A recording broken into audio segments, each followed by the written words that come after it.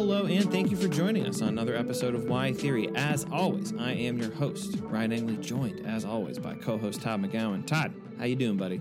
I'm doing good. I feel a little bad for you today still, I have to say. You feel bad for me today? You feel a week later? Todd feels bad for me, listeners, because we went to the Jets-Bengals game. I went with Todd's family, our friends, John Waldron and Paul Eisenstein, and I watched the Jets. It was just a non-competitive effort from everyone. My voice is still a little sore from yelling that Joe Flacco is human Xanax, which it doesn't make as much sense. I think what I meant to say was Ambien, but I thought Xanax, when you shout that at someone, that it would cut through. It sounds a little worse.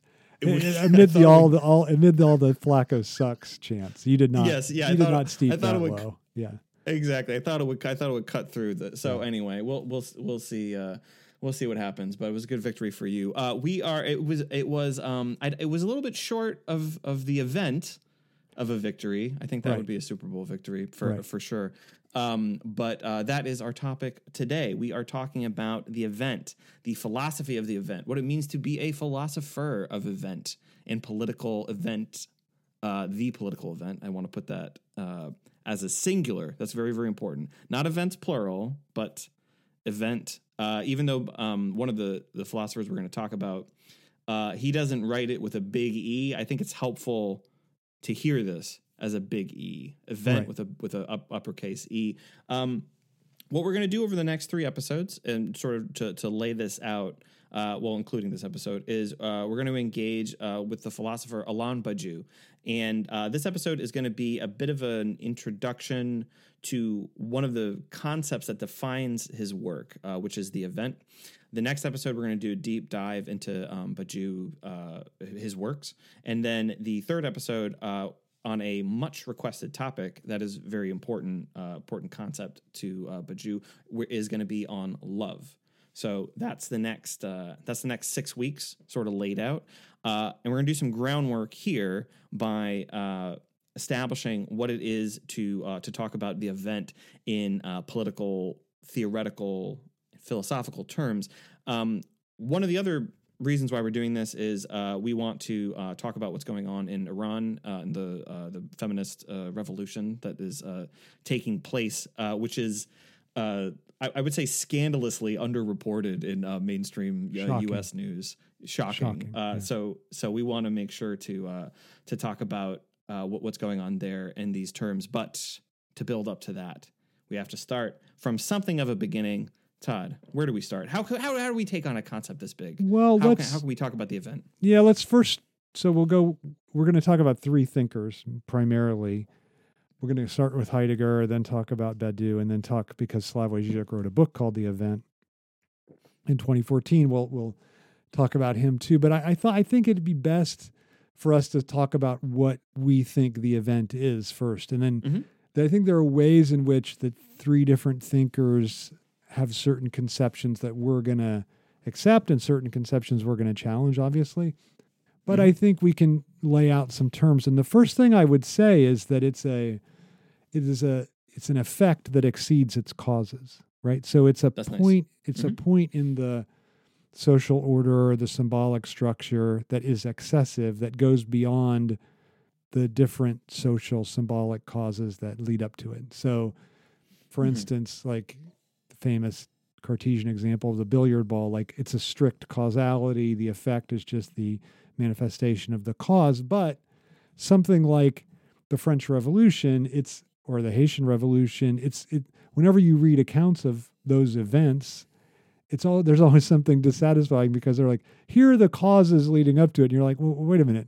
Those causes were present also in the middle of the 16th century. And why didn't it happen then? And so the point is that what happens exceeds the causes leading up to it. So I think that is really a key part of what defines the event. And then the other part I think that's really important is that it changes the deal, right? Like, so it's if you think about it in terms of card playing, like there's a certain, you shuffle, you deal out the cards. The event is a redeal, right? It's like everything. So you rather than just, if you think of the one hand as your whole, as the life of a society, like rather than just playing out the hand, you get to redeal and start the hand over again, so I think that's what gives it its appeal. I think that people like this idea of for instance, in Iran, we can, rather than just doing what the authorities tell us we have to do and then being subject to being killed just because I have some hair that's not perfectly, hidden by the my hijab, then I can be killed, right? So that, and then so what's interesting is, I think in Iran today, we're going to talk more about this as we go along, but what's interesting is the way in which they're attempting to precipitate an event through different actions. One of them is cutting their hair, right? So, okay, you're going to kill me for my hair, so I'm going to cut my hair off, so it's so you can't do that. So I think it's an interesting, and I think a very thoughtful political way to try to precipitate some kind of eventual regime, like not just change of the regime, but change of the entire structure of the society. Well, it underlines how capricious and vindictive the prevailing order is. That like a gesture that isolated from political and cultural context is so mundane, right? Like could have such an excessive effect, right? And I think that's a really nice example of what we're getting at here. I tend to when I talk about the event in my classes, I tend to do it in narrative terms. Like if you're watching a television show or a movie, there is almost always one thing that is the license for the rest of the thing to happen. So there are many events, small e plural, in a movie or a TV show, but there is usually one precipitating event that is to use the phrase again, the license for everything to happen. One of the episodes of TV shows that I talk about with this is the marine biologist episode of Seinfeld, which has a really, really nice recursive structure. It happens because Jerry lies to his two best friends. He tells two lies. He tells his friend Elaine that, did you know this, Todd, that the original title of War and Peace was War, What Is It Good For? And it was Tolstoy's mistress who convinced him to change it to War and Peace. That's the first lie he tells. The second lie he Elaine tells bought is that? to... She does, because he says I'm not joking. Anyway, because she says, but it's a line from that song, and he says that's where they got it from. Oh. So he reverses the causality on that, which I think is really, really interesting. And then later he runs into someone that George that he and George went to college with, and he lies to her and because George is unemployed and says that he's a marine biologist. And so he has to pretend. She calls him, and they go on a date. And anyway, there are all kinds of consequences come of this because this lie, like one that he told to sort of bring a friend down, and one lie he told to raise a friend up. And it then shapes the terrain, right? Exactly, shapes the terrain. It could not. The rest of the episode is impossible without him having done those things. And so that's this will eventually be like a very steeped in Baju, is that there is before this thing there was, I guess I'll put it this way, shapeless, formless possibility, and then after this thing there is a strict possibility, capital P, that would not exist without the preceding event. So I think that's the important thing, that everything is up in the air, and then there is a spark, and as you're saying, it exceeds not just that spark, but I don't know, it lights things on fire that you didn't think could be tinder. I'll put it that way. Yeah, that's really good. Nicely put. I really like that. Thank you. So that's the basic concept, and we'll refine that a little bit more as we go along and talk about the different thinkers. Especially, I think Badiou will have something very specific to say about that. So will Slavoj.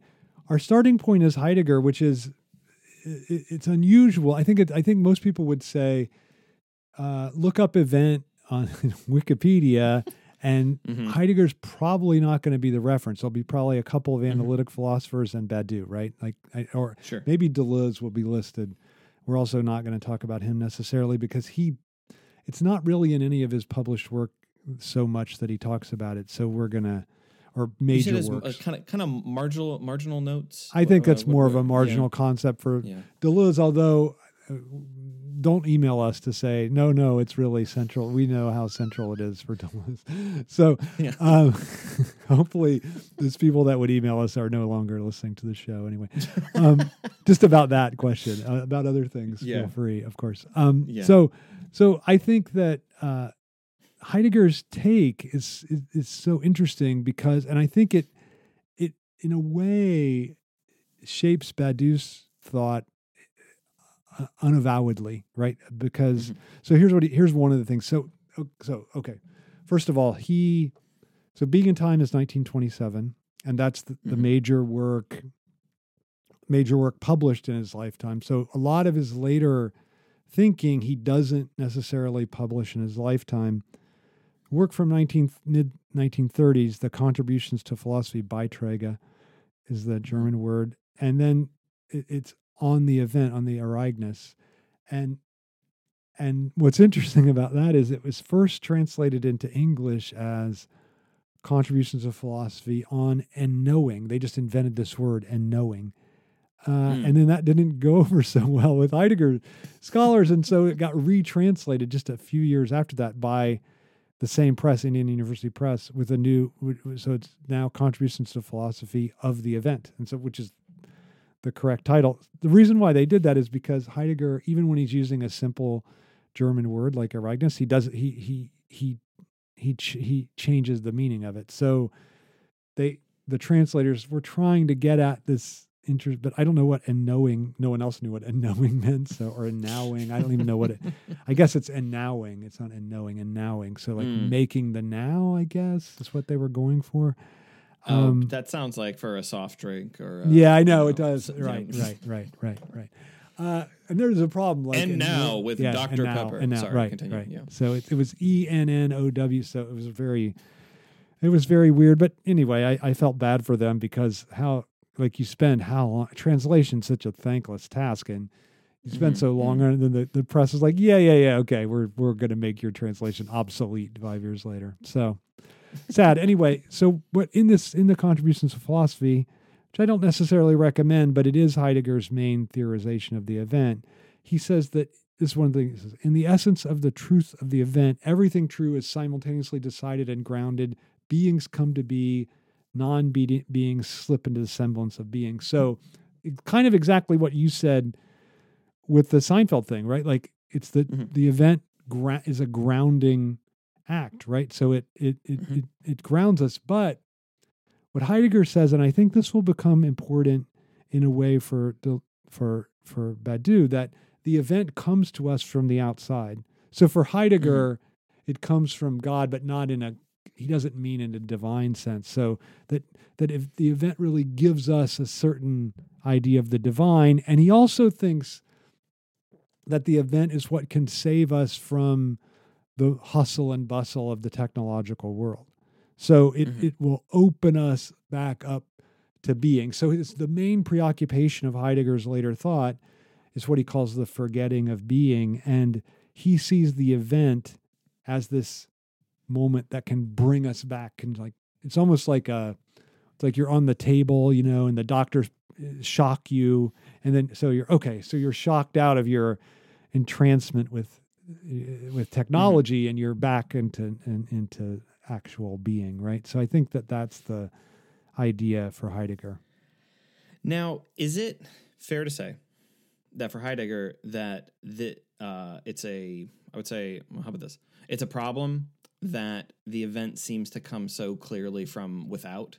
Yeah. That it's sort of like it's visited upon a people. It's not like from and of a people.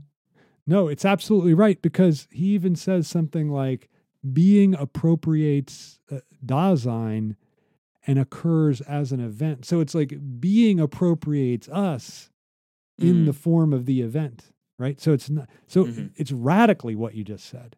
It's not just oh yeah, it's no, like being, and this is why in this famous interview with Der Spiegel that he gives in the late 60s and then is I think 68 and then it's published in 75 after he died, maybe 76.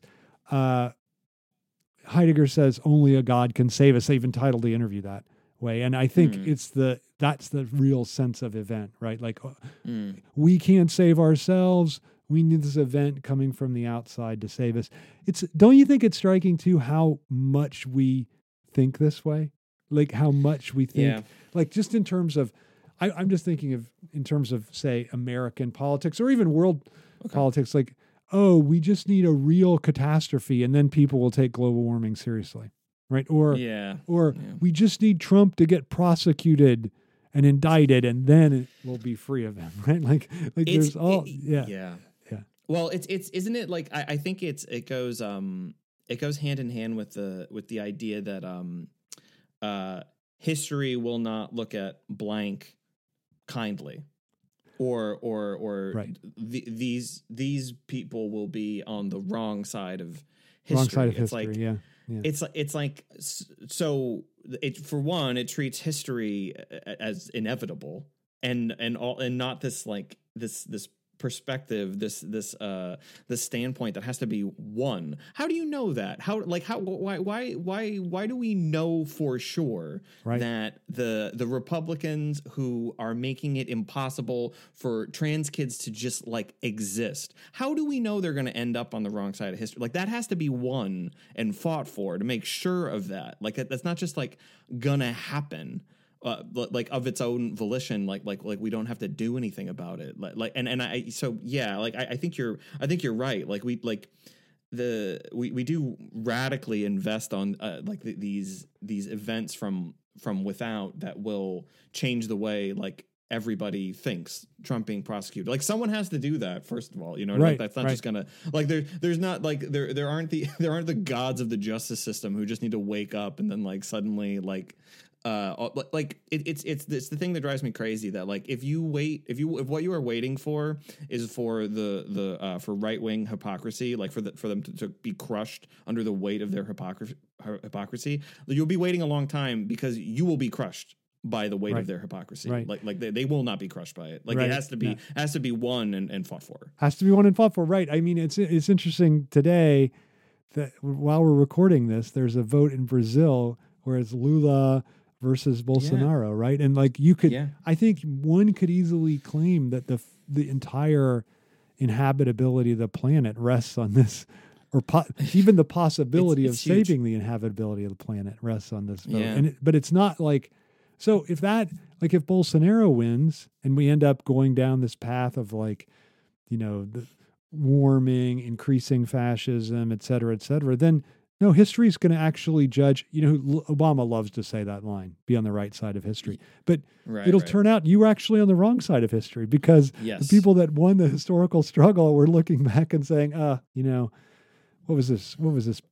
These liberals, what were they advocating? You know, so I think. Well, you know what? Yeah, they were just holding back. They were holding back value for stockholders. Look at these people. That's right. There you go. Yeah. There you go. Yeah. Right. Yeah.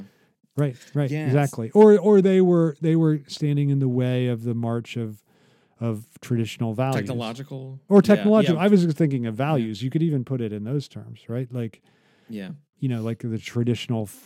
I mean, that's how Putin puts it, right? Like he thinks of himself as a defender of Christianity and Christian values.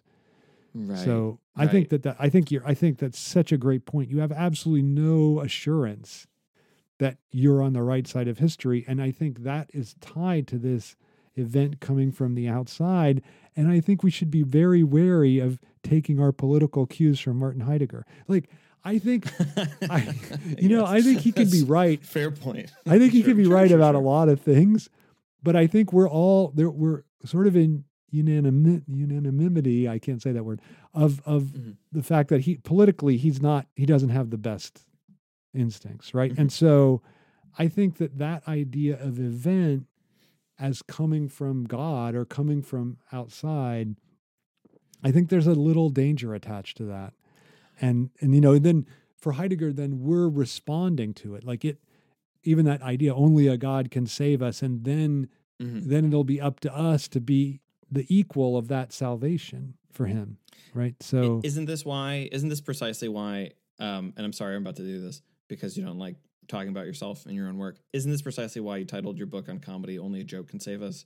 Because you're moving it from the terrain of the without and putting it like almost on the terrain of the mundane and the within. Yeah, absolutely. Yeah. Absolutely. That book was a definite explicit reference to Heidegger.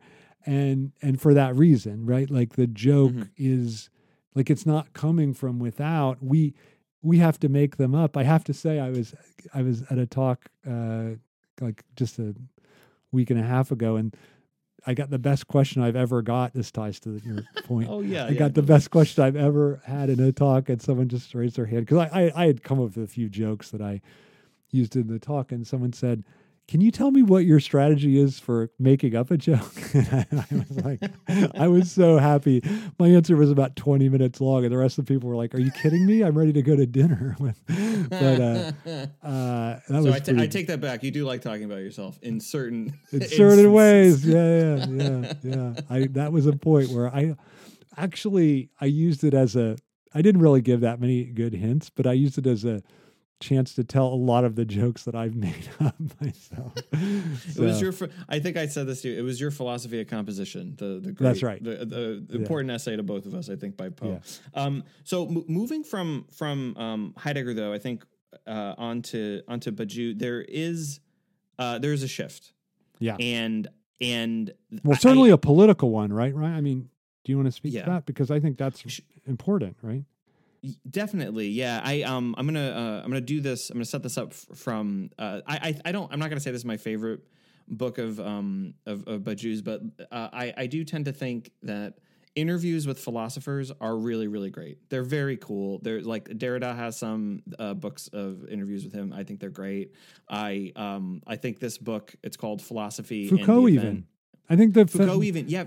Like Power Knowledge, I think, is a great. It's in a certain way, it's more lucid than Discipline and Punish or History of Sexuality, right? Yeah, I agree totally, and I think like there are some interviews collected in Ethics, Subjectivity, and Truth that are really, really cool. And in his last published interview, he talks about, we were just talking about Heidegger, about how influential Heidegger was on his work. It's like the only reference, so I think interviews have the status. I wonder if you'll agree with me on this. I think interviews with philosophers have the status of the greatest hits collection for artists. I agree. Which is like, they're worthless. You're a fake fan if you think these are, if that's your, it's like, oh, my favorite album is Changes by Bowie. It's like fake fan, greatest hits.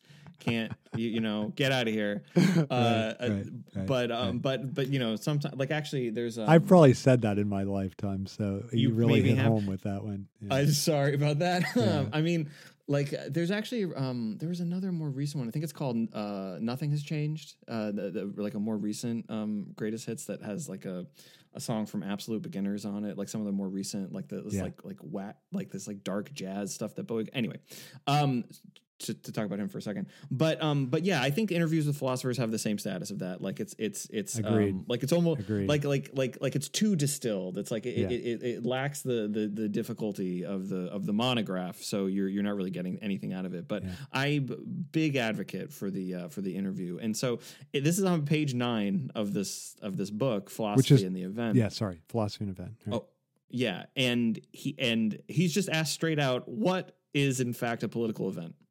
And so he says this: for me, an event is something that brings to light a possibility that was invisible or even unthinkable. An event is not by itself the creation of a reality. It is the creation of a possibility. It opens up a possibility.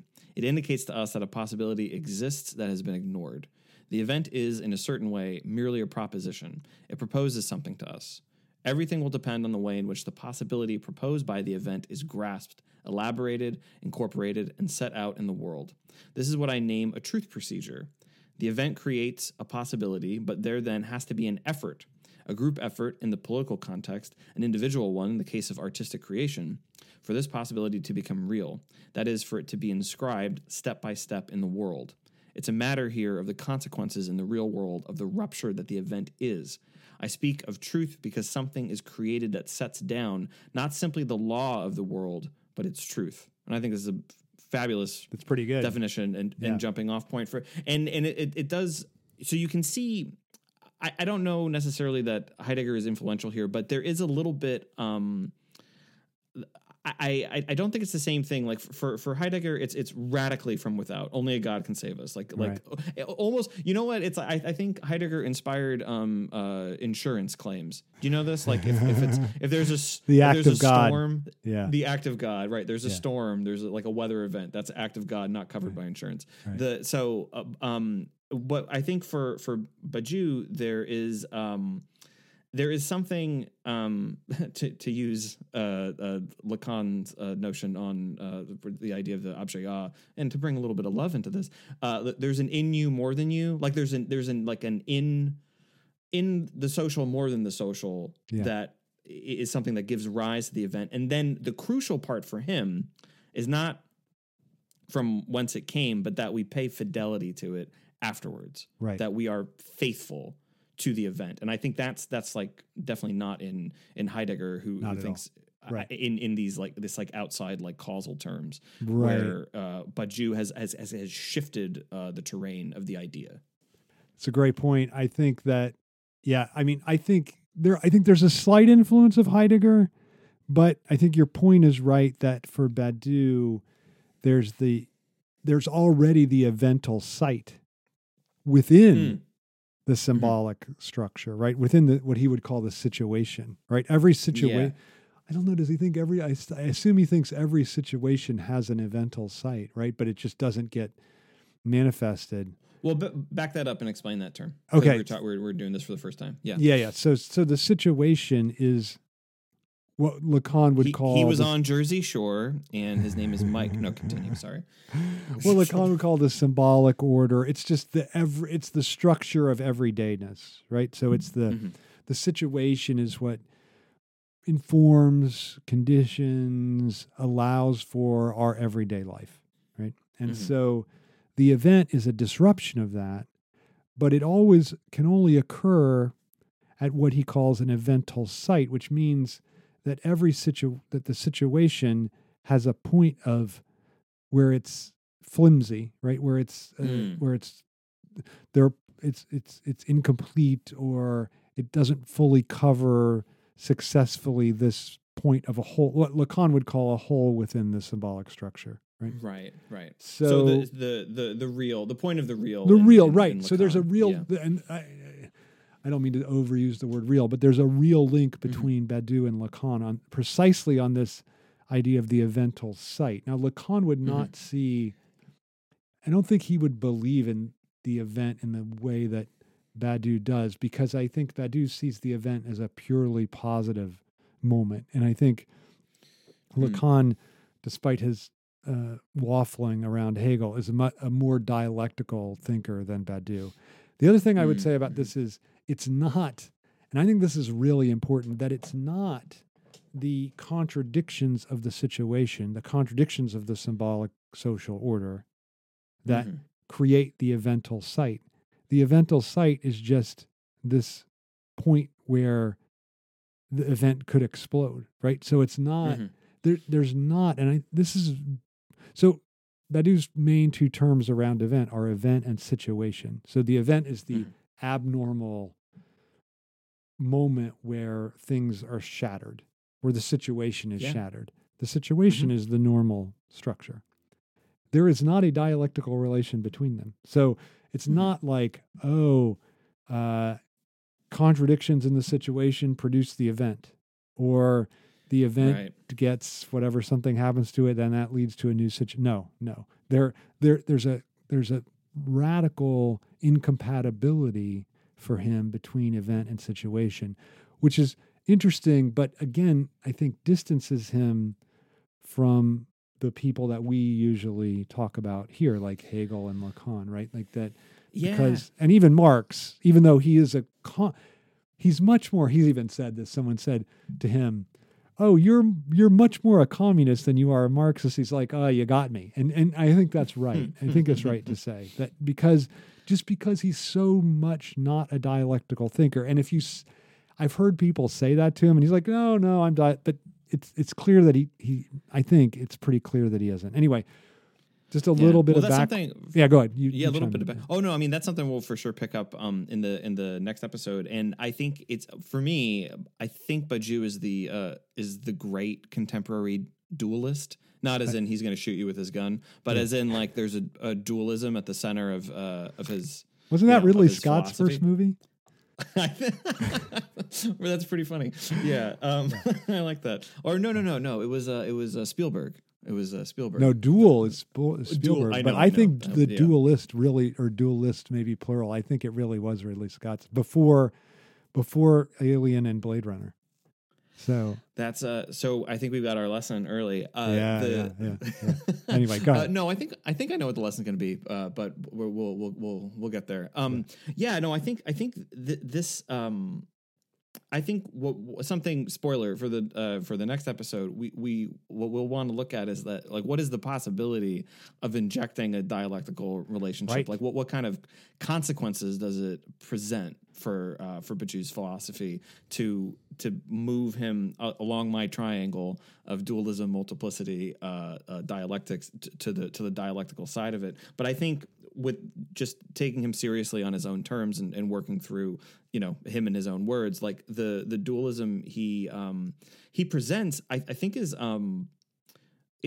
it's provocative. I think it's also a little seductive. I think it's really easy, and I don't mean this in a chiding or condescending way. I think it's really easy to get into this idea. Frank Ruda said something. I never wrote this down, but I always remembered this, so I must have really, really liked it. He said something really interesting about the relationship between event and situation, which was that he didn't think it made sense in a Bajuian terms to think that the event becomes exhausted. So there's this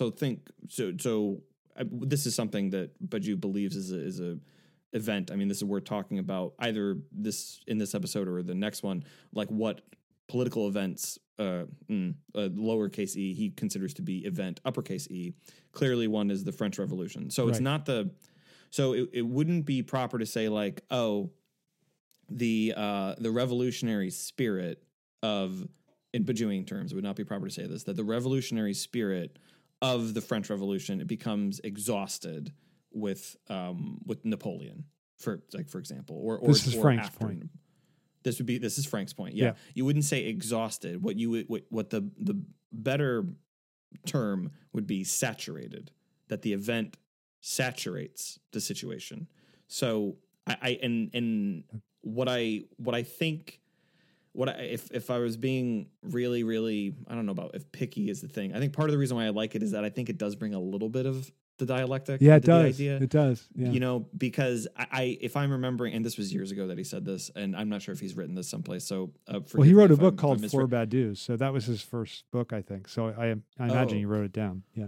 He must have been. So I don't know if this point is in that book. So maybe it is, maybe it isn't, and maybe I'm going to be misrepresenting it. But for me, like what I took from him saying that, and I do think this is a little bit maybe a step that Baju wouldn't take, but I think it's worthwhile for the idea in our investigation, is that there is a moment where there will be a historical moment where you can't go back to the event. Yeah. Like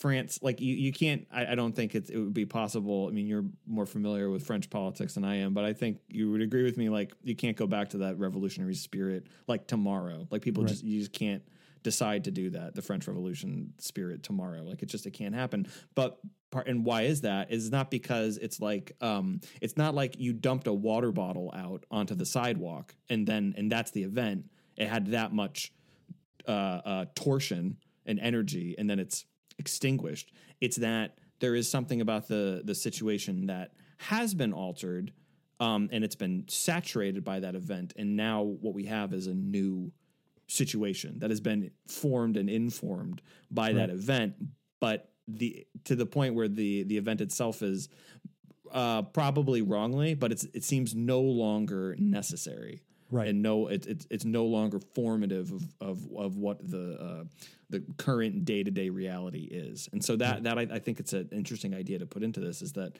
like, what's the process of saturation for the event? Yeah. What do you think of that? No, it's a great point. It's a great point. And, Badu talks a lot about the event in his philosophy, but I don't think he ever goes so far as to clarify what that process of saturation entails, right? But he does certainly think that happens, right? An event kind of it ceases to be like being faithful to it ceases to be a radical position. I get that's another way I think to say it. That's great. Yeah. So couple things. I think it's interesting that for Badiou, so Theory of the Subject is his first great book. I think his best book. I really think it's great. So it's early 80s, 82 maybe. And then Being an Event is 88. So he mentions the event in Theory of the Subject, but never doesn't develop. It's briefly mentioned, not developed. But then in Being an Event, it really gets developed. So that's really the breakthrough book. And then he further, how would you say, clarifies it, develops it in the book on St. Paul in the early 90s. So those, I think, those two books are the main point of reference. But of course, Philosophy and Event that you mentioned, this set of interviews as well. But it's then the other thing I was going to say was that for Badiou, the event is always progressive. And I've always, I tried to ask him this. I once had, was hung out with him for a day. I mean, not have beers, but we were just chatting. And he didn't really, I was like, I just said, how do you know that the event is necessarily, it's like this question you were like about the right side of history. Like he's very clear that Holocaust isn't an event. None of these reactionary movements like Napoleon can't be an event. If Putin launches his nuclear weapon, or when the U.S. launched nuclear weapons and at the end of World War II, that wasn't an event. And so I just said, how do you know that the event is progressive, right? That it's on the side of emancipation and not on the, because can't a small e event that is actually furthering, I don't know, the development of fascism on the planet, be an apocal moment that shifts everything, right? And my French probably was pretty terrible, but he didn't really answer that. And what he said was that it can't be like that the idea of equality, and maybe this is a good answer. He said that the idea of universal equality is written into the event itself. So that's why none of the reactionary movements like Holocaust, dropping of atomic bomb, none of those movements can have the status of an event. So I found that an interesting answer. I don't know if it's, I mean, I don't know if I guess I buy that. I mean, I guess I think, I don't know. Do you have a sense of that? Like, I guess I'd have to think about it a little bit more, because I do think, like the way that, I mean, think about how people talk about Holocaust. They talk about it as if they're disciples, because they say, remember the Holocaust, but they say, remember Holocaust not to sustain its energy, but so that it doesn't happen again, which is, of course, different than what Badiou means. Well, his point about why he doesn't consider the Holocaust to be an event in his system is that it was not emancipatory, as in like it did not raise up the circumstances. No, I agree, but Ryan, isn't that begging the question? I just wanted to clarify that. Yeah, it's begging, to me, that's begging the question, because what is it that makes, like, you can have this terrain shift that's retrograde, not emancipatory, and who's to say that's not an event? Yeah. So why structurally? Yeah. Does it like by necessity? Why does it have to be emancipatory? I mean, I think, well, isn't this a little bit like, I'm going to bring this back to your book on comedy. Like, isn't this a little bit of thing that he actually and other people have done with comedy, that like comedy always has to be emancipatory in their systems. And so there's no, so their theories break down when you talk about racist jokes, for example. Right. He just thinks racist jokes aren't funny. And to me, that's just another way of saying the reactionary event isn't an event. Like, I just think it's, I think like, okay, but that just seems arbitrary to me, because you and I, like, I could tell, I mean, I can tell a pretty funny anti-Semitic joke right now, told to me by my Jewish kids. So just to be clear, but it's pretty funny, and like, I'm not going to do it, but it's pretty funny. And so, you can't just say like, oh, those jokes aren't funny. And Alenka thinks that too. Alenka thinks that too, that those jokes just aren't funny. But sorry. Well,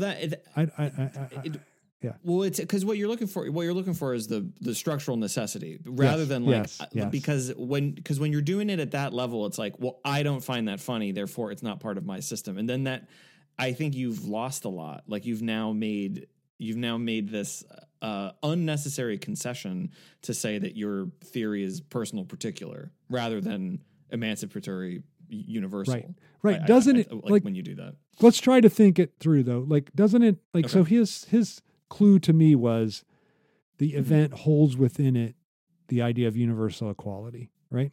And so and I think it's because the event is what can't be, and I think this is the key, can't be represented, right? Like like everything else within the situation can be represented, right? But the event, he even calls it, I think he calls it something like an unpresented element, right? Like it's not present. And so I think it's linked to this idea that what's universal is what is absent within the situation, absent within the symbolic structure, absent within the social order, right? So maybe that gets it there, but it's still that's doing a lot of work, I think.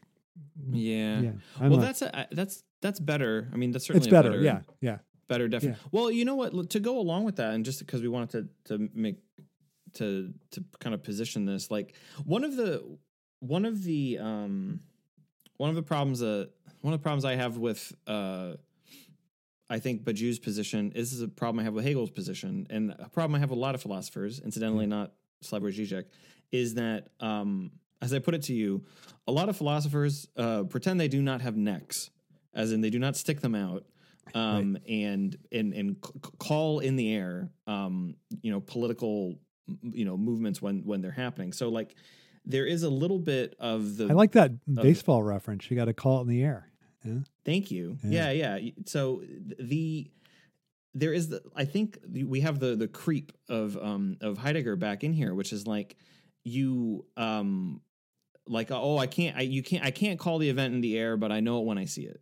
Right. And I think that it ends up being de-agentializing, and it means like you have to wait for it to, this is the whole, we'll eventually have to do a podcast on philosophy of right and Owl of Minerva, I'm sure, but like that's kind of the problem with it seems to be the problem with Hegel's idea there, is that like a philosopher can't be an activist in history. You have to wait for history to play out a little bit to be able to determine whether something was a revolt or something was a revolution. Right. If it sustains itself and changes the political order, well, then that was a revolution. If it gets saturated into the situation and things more or less go back to the way they were, say May 68, then that's a revolt. It's not a revolution because it didn't. And I just kind of think that puts sort of two things that like it puts the philosopher in the meta language position of being like outside, this like outside observer, and like it overprivileges, I think, not being like wrong or like not being wrong. Do something. Yeah, like it would do something harmful to your theory to say like to say like for Badiou to say, I think what's happening in Iran is an example of the event par excellence. He's probably not going to say that. He's not going to say that. Right. He's not going to say that. And I think that's a major problem. Go ahead. Yeah, that's a great point. He doesn't even have the excuse that we do, because Le Monde actually is covering the event, unlike the New York Times. So, and do you know I just want to make sure to mention, like, this is nowhere in the Western, or at least the mainstream Western press, at least that I've seen. Like, even Guardian. It's true. It's not just American. I mean, although it gets a little bit more in Der Spiegel and Le Monde, but it's not. It's not like what you would think. So, I mean, they're so preoccupied with. Go ahead. I had to tell you that if I didn't get the email from hi Sarah, if I didn't get an email from a listener an Iranian listener to tell me that all across the country that the people are rising up and chanting "women, life, freedom." I would not have known about it, like from and like I want to spend a little bit of time on that, liberty, equality, fraternity kind of thing there. And one of the things that I love about that chant is that it shows to me how how liberals are weenies in the United States, because if you chanted that here, life and freedom are two words that liberals have given up the terrain to the right in this country. Yeah. To conservatives completely. Life is that is a conservative thing that's anti-abortion, right? And freedom is also a dirty word that is the rallying cry of the alt-right here. Like we just like and I think wasn't Janis Joplin a leftist though? I think. Yeah. Yes, I don't know. Although she was maybe dismissive of it, right? Because it's just another word, right? Right. Yeah. Well, I can never hear that without this great 30. Just a brief aside, this great 30 Rock line of an unlicensed Janis Joplin biopic, where the line is synonym is just another word for the word you want to use. I think it's like the funniest. It's one of the funniest things that's ever been on. That's American one of the Network funniest television. lines ever. Yeah, that's good. Yeah, it's pretty Did great. Tina Fey write that? That's pretty great. Possibly, or Donald Glover when he was writing for the show. Wow, who knows? But yeah, it's great. So like you can see. I don't think that's an index of like the condescending way to put this would be like, oh well, that phrase is liberatory for a place like Iran who hasn't moved forward in democracy, but now we're here and we need different words. Like that would be the total like liberal condescension to that. Like I think what is being captured in Iran is exactly like exactly what the liberatory currency is of those ideas, of those concepts, and like why that it is a I don't know. I think what would be the phrase? Like it's an unconscious choice to let them go, like to cede them, to cede that territory. Yes. Yeah. So, I think I wouldn't know nearly as much as I know about it without Farshid Qasimi, who nicely emailed me to like has kept me abreast of what's going on. I wouldn't know like the hair cutting, like even men are cutting their hair. Yeah, like it's just it's shocking, and I wonder what it's hard to even say what the point of it of the censorship is really, right? Like is it we can only have one? I think one of the possibilities is that it threatens just the way you said, right? Like it's a universalist political movement that threatens the liberal established position in the West, right? Like that has to be it. I think it has to be it. And it also, the other thing, don't you think it's nicely shows how each social order has the same fault line? Like it's located differently in different ones, but they both have the same, like this struggle against, the reactionary political movement in the West is exactly what's going on in Iran. So I think it's a very that's Todd. I think that's exactly it. Which is that the coverage. This would be no. I don't think anyone would say this consciously, but the prohibition on the coverage is so that we don't see how in the West exactly how much our struggle is inscribed in the struggle in Iran. Right. No, because there does have to. Because there does have to be like the new newspaper, the newspaper of record, the New York Times does have to maintain this racist split between the Western world and the Middle East, like that, like in the same way that they do with Africa, the single story of Africa, that it's just these tangential governments that are always on the verge of falling apart, and you can't sustain it. Like that sort of single story has to be maintained over anything else, or else you would see the universality of the political struggle. Right.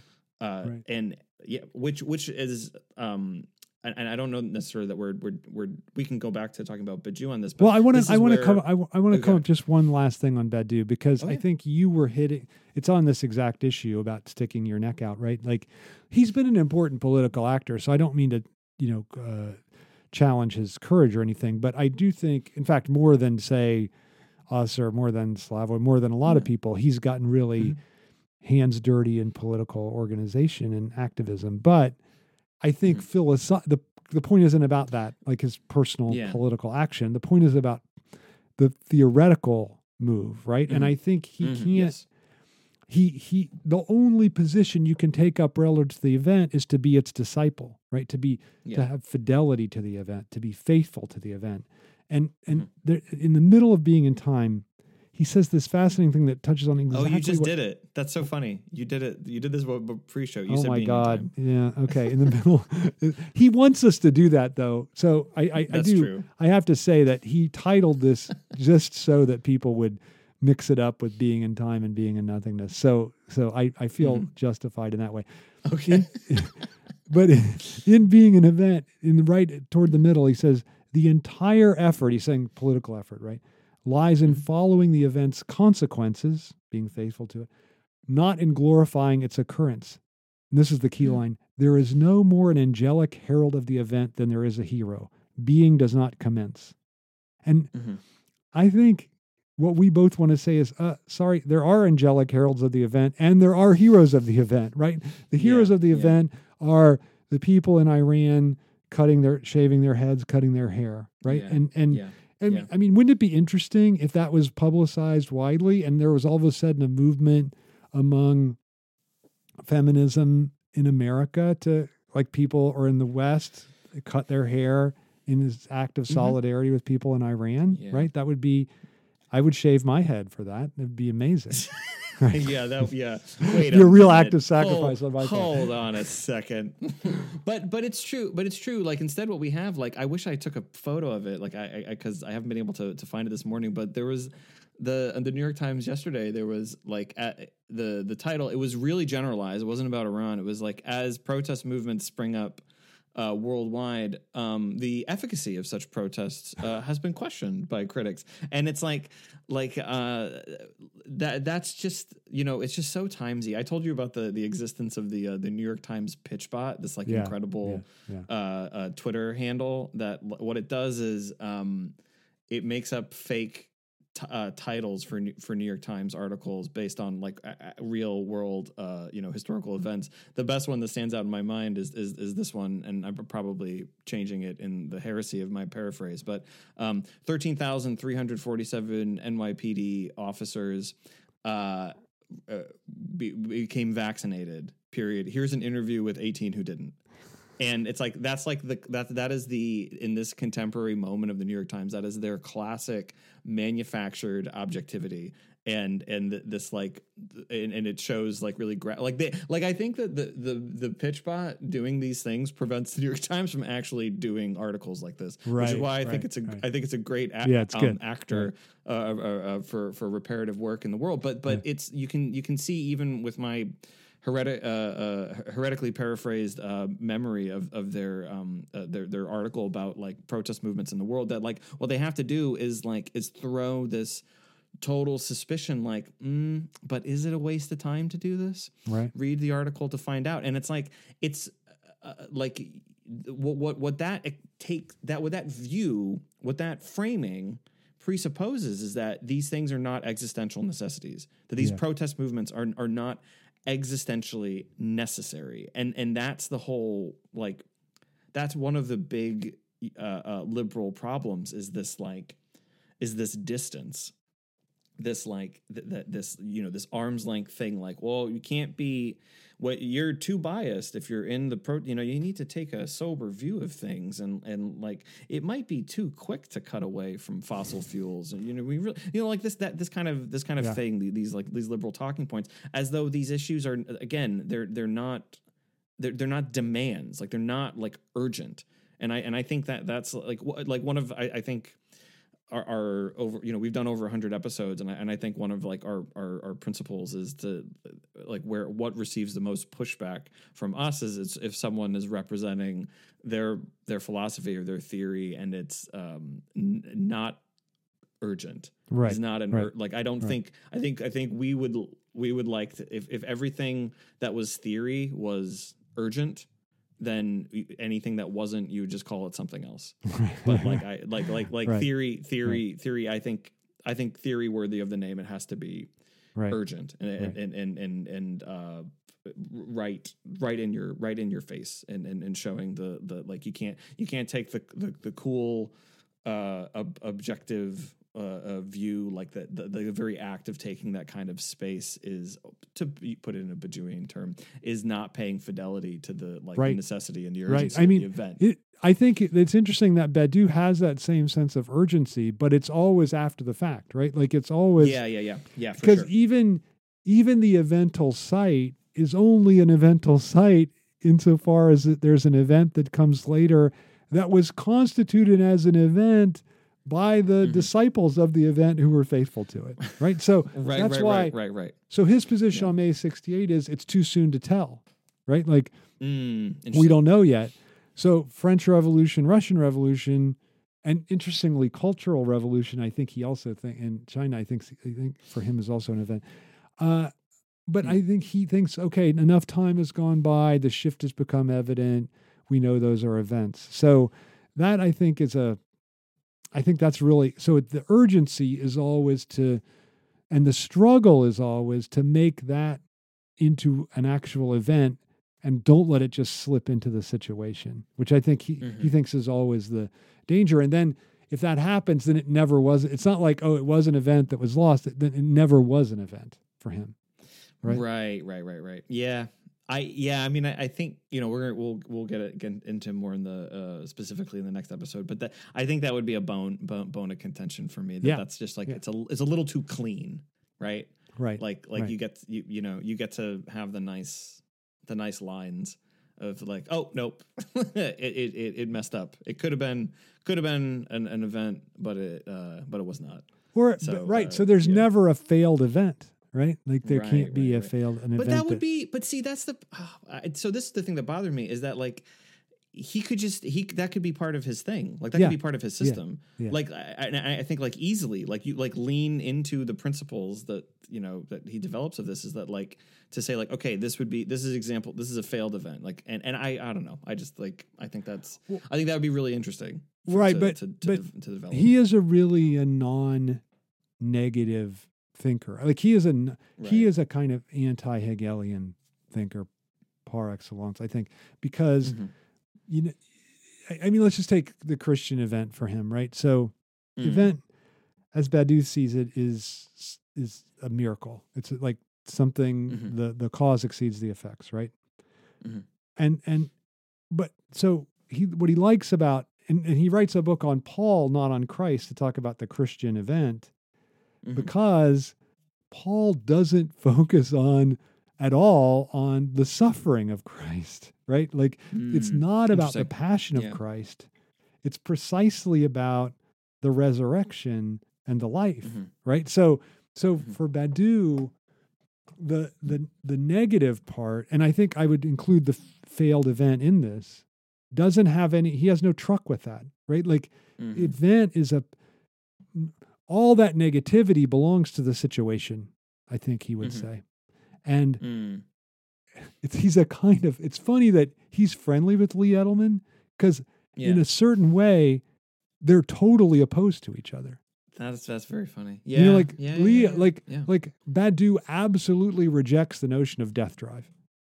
He absolutely rejects it. He goes, I don't think we're driven to seek our own death. And every time it gets explained to him that that's not what that means, he forgets. He's like, oh yeah. And then he forgets and says the same thing. But in a way he would be against it even if he did see what it really meant, right? Like, because it is that insistence on negativity that Badiou doesn't see as radical and sees as just reducible to the situation. So I think that's, I think there's no way he could integrate what you call this failed event or anything like that into his thinking. That's interesting. So like the idea of so I mean, this is central to Lee's system, but like a roiling negativity, like this like constant torsion. He cannot have it, and even like the thing we said earlier that I really like, that like the contradictions in the situation produce the event, like that torsion that he cannot accept that, right? He couldn't accept that. Yeah, that's interesting. Because then the event relies upon the negativity within the situation, right? And that spoils it for him. It would tarnish, I think, the pure positivity of the event for him. Well, so speaking of a little, I don't want to say conflict's too strong a word, but a little bit of friction. Let's say this: the Slavoj Žižek and Alain Badiou. Žižek, who has stuck his neck out, who has called it in the air and called what's happening in Iran a universal struggle. Right, and a few days ago, he came out with a few days ago. Yeah, he said the same thing about Ukraine. He has this really great line. Did he only say this in the plenary he gave at Jamie's conference at Dartmouth? No, he came out with a statement about Ukraine. Okay, he has this great little video. So there's this great line, formula of universality. I think is really nice. He said, Ukraine is fighting for the freedom of Russians. Right. Really, really nice. Really, really nice line. Can you get it in 7-9 fewer words? The idea. I think that you really then have it's something. A success. Yeah. That's a success. So, but he has also written about the event, a more recent book, 2014. And so just to talk about a little bit about their history and sort of like the role that Žižek has in, I guess I'll put it this way, like he's a central reason why Western readers know Badiou. I would go so far as to say, Ryan, not a single person listening to this podcast would ever have heard of Alain Badiou if it wasn't for Slavoj. But that's probably going too far.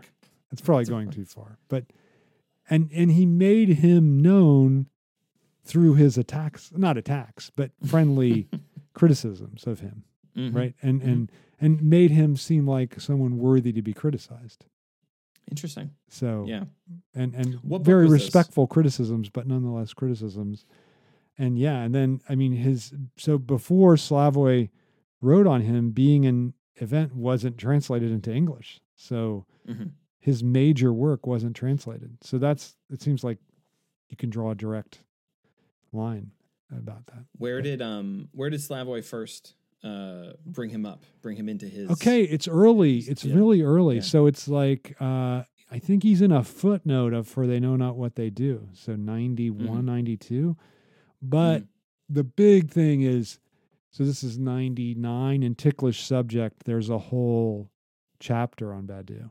So he goes through, maybe not a whole chapter, but at least a part of a chapter, maybe a whole chapter. He goes through Rancière. He goes through these Althusser people, the thinkers influenced by Althusser, or who were Althusser students. So I think there's a thing on, I think there's 4. I think there's one on, it's a Balibar on, I haven't looked at this since 99 when I read it. So listen, I'm looking at it right now because I have it by the, am I right? I think there's one on Balibar, one on Badiou, one on Rancière, and one on Laclau. Is that right? So I've got, okay, so I'm just going to read you the thing here. The Deadlock of Transcendental Imagination, or Martin Heidegger as a Reader of Kant. Then the Hegelian Ticklish Subject, that's a chapter. And then we've got The Split Universality, The Politics of Truth, or Alain Badiou as Reader of St. Paul. And then the other named philosopher in the title of the chapter, I can look if you want me to. Inside is Butler as a Reader of Freud. Oh, okay. So there's some point in one other, and maybe an earlier book, where he talks about all 4 of these disciples of Althusser together. But I think, I think Badiou almost gets a whole chapter to himself there. Yeah. I mean, Balibar is definitely in this book a lot, from what I remember. But anyway, continue. That's my only point. Yeah, that he really propelled him into that. But what's interesting is Slavoj didn't really have a concept of event until Badiou. So he writes. There we go. Event is a later book, but it's a case. I don't think there's that many things where Badiou is influencing Slavoj, but Event is one of them. Like, I think he really, because for prior to encountering Badiou's thought, it was all about the act for Slavoj. And I think Badiou, I mean, he still talks about the act, but even now, but I think the emphasis on the event comes, and the decision to write a book on the event comes from Badiou. And one piece of evidence for this is he writes a book on the event in 2014. And I think this is true, that there's one reference to Badiou in the entire book, right? It's like, wait a minute, it's a little too much on Badiou's thing. So how do I show that that's true? I don't cite him, right? Like, don't cite him at all. Yeah. To show the influence. Well, that's Foucault's point, right? About Foucault. Well, I think it's absolutely true that when someone isn't cited in a thing where it seems obvious they should be cited, then okay, their influence is much, much greater than maybe it should be even. But I do want to say one thing about a couple things about Slavoj. So he says, of course, it is what we just said it is, that it reshuffles the deck. It's an effect that exceeds its causes, right? So those things. And then he says, and this is, I think, the point that he adds that Badiou doesn't. I think Badiou wouldn't disagree with this, but I think this is Slavoj's Hegelian bent that leads him to say this, that the event is completely nachträglich, right? Like it rewrites everything that came before it. It has a retroactive effect. So once an event occurs, everything in the past seems different than it is now. Like let's say this movement in Iran is successful at, let's go all the way, like toppling the theocracy, right? Like then everything about this revolutionary period from 79 to 2020, let's say 23, will be seen differently, right? It'll be seen as this, oh my God, we had this period of horror and now we're out of it. Just like you could say maybe the liberating of the camps was that kind of event. And then everybody afterward was like, wow, the 12-year Reich was this horrible time in Germany too, right? Like that gets, that the past gets rewritten. And I think that's one of the parts that Slavoj adds. Yeah, go. Yeah, can I give a mundane, as we like to do, to give it a big important example and a mundane example. I think this is, I don't think this is anywhere more prevalent than in sports. Like I think the end, like the end of a sporting contest, the end of a season, has the absolute authority to rewrite everything that came before it. Right. And it happens in this way that, like, when a team that is expected to win wins, it's inevitable. But it also works the other way. When the team that's not expected to win beats the team that is expected, you retroactively was like, oh well, the seeds were in the beginning. You could see it coming. You could see it coming. You know, it works that way. That is that's just like this ultimate sanction on meaning. So I think that so the trick, and I think Slavoj is I don't know that necessarily this is in his theory that's in that book Event, but it is in his political practice. Like, we're trying to acknowledge this, like the split a little bit between what ends up in the philosophy and then what the philosopher does as a political practice. So the trick is, I think I would put it this way: the trick is to put the Nachträglichkeit. The trick is to put retroactivity while in the moment of something simultaneous unfolding. Right. Like that. Right. That's the trick. Right. Because otherwise, what you're doing is you're not calling it in the air. You're waiting for it to play out, and then no, of course the theocracy was going to crush the revolution. Right. That was inevitable. Right. And I think even I'm gonna almost go so far as to say that, like, even acknowledging that is detrimental to the possibility of revolution and radical act. I think that I don't know. Like, I think that I don't know that that the process of revolution itself has to be seen by participants as achieving the end as they're doing it. Right. I agree with that. Not be waiting for the end to be achieved. Right. Yeah, you think that makes sense? Yeah. Right. It can't be external. Right. Like that's the right. Yeah. That's the key as we point. started with Heidegger. Yeah. It can't be external. Yeah. I think that's the key point. And I do think I want to ask you about the sporting event that I think was most evental of the 20th century. And that is, you know what I'm going to say, I think. Oh, you know what you're going to say. Yeah, of course. The U.S. hockey team victory over the Soviets in 1980. Mm-hmm.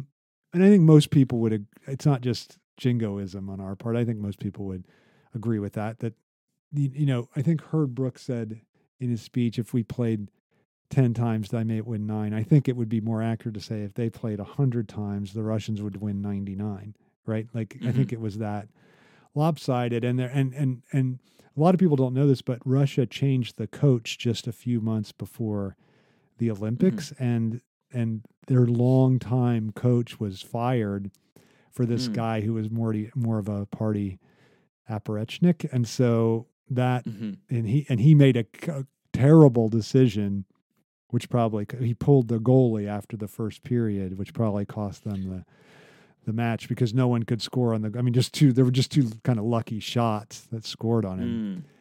And then the other second team goalie gave up 2 goals, and they lost by 1. But my question is did that change the past? I'm almost tempted to say it didn't, because no one thinks like, oh, there were already chinks in the armor. No, people still think it was a real miracle. Like it just there were no real antecedents for it.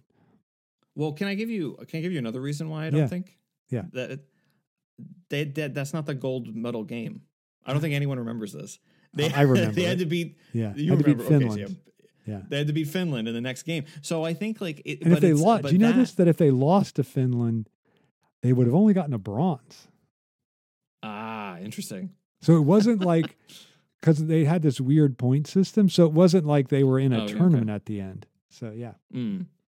Yeah, I mean, I think that I don't know if I think that if they had won and then lost to Finland, I think it would enjoy an outsized status relative to the achievement. I think probably for jingoistic reasons, but I think that it needed the victory over Finland to validate to show fidelity, to make the prior thing the event. Good. That's I think that's what I would say. So I think that's another part of the reason why that particular victory not a because it wasn't at the end event, capital E. It wasn't at the end. Yeah. Okay, good. Yeah, good. But I do think that there should be much more talk of sporting events. I mean, obviously there's a pun because for sure. Every sporting event is a sporting event, but there should be certain sporting events that are, you know, like when you see it happening, you're like something that doesn't fit within the, you know, in the within system. the situation is going on. Yes. Yeah. No, that's, I mean, I think like every great comeback story, right, is like is that kind of is that kind of thing. That, so just to wrap a bow on Slavoy's contribution here, it's 3 things, which is that the event, I think we started with this, the event is something that exceeds its causes, and it reshuffles the symbolic structure, or what Badiou would call the situation. It reshuffles the situation, and then the big thing that he adds to the idea is that it in effect it reshapes the past. It makes it's a little bit like I've probably mentioned this in the podcast before, but I do like Frank Kermode's sense of an ending.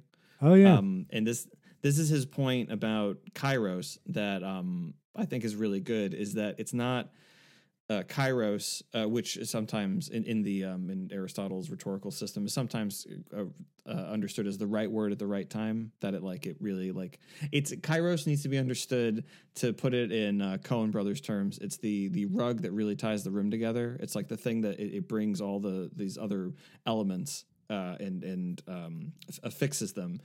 But what Kermode is keen to emphasize about it is it's not like an end in itself, but what it does is it retroactively makes apprehendable a middle, Yeah. that there wasn't before. So he says middle because he's talking about it in narrative terms, but it's very similar to what you just said. Like this, what's happening in Iran, like, you know, again, if the theocracy is toppled, then like you look at that period of time as a trajectory. Right. But if that doesn't happen, then it's just it's just chronos, or humanly uninteresting chronicity. It's just wow, that's time. Great. Yeah. Yeah. It's pretty great, Ryan. I now am seeking around in my head for the lesson, so I'll turn it. I have one in mind, but I'll let you. What's the lesson, Ryan? I think the lesson, I think a little bit against what, a little bit against contemporary doxa. I think the lesson is to see "Don't Worry, Darling." Is that wow? Is that fair enough? Yeah, fair enough. Okay, can you elaborate? Why? I do, but here's the thing. I want to elaborate on it, but to say, for people who have interest in seeing the movie, you should stop listening to the rest of the podcast. So because we want to talk about it for about. Let's not. Probably do. You want to talk about it? No, let's not. Okay. Let's just. That's a good lesson, and that's a good way to stop the event. And I think, so because people should see it. I think this is where you would have gone, or you should watch Miracle. Well, that's what I was going to say, but I think we're going to just stick with "Don't Worry, Darling," and we'll save Miracle for some other time. Okay. All right. Over and out, Todd. Over and out, Ryan.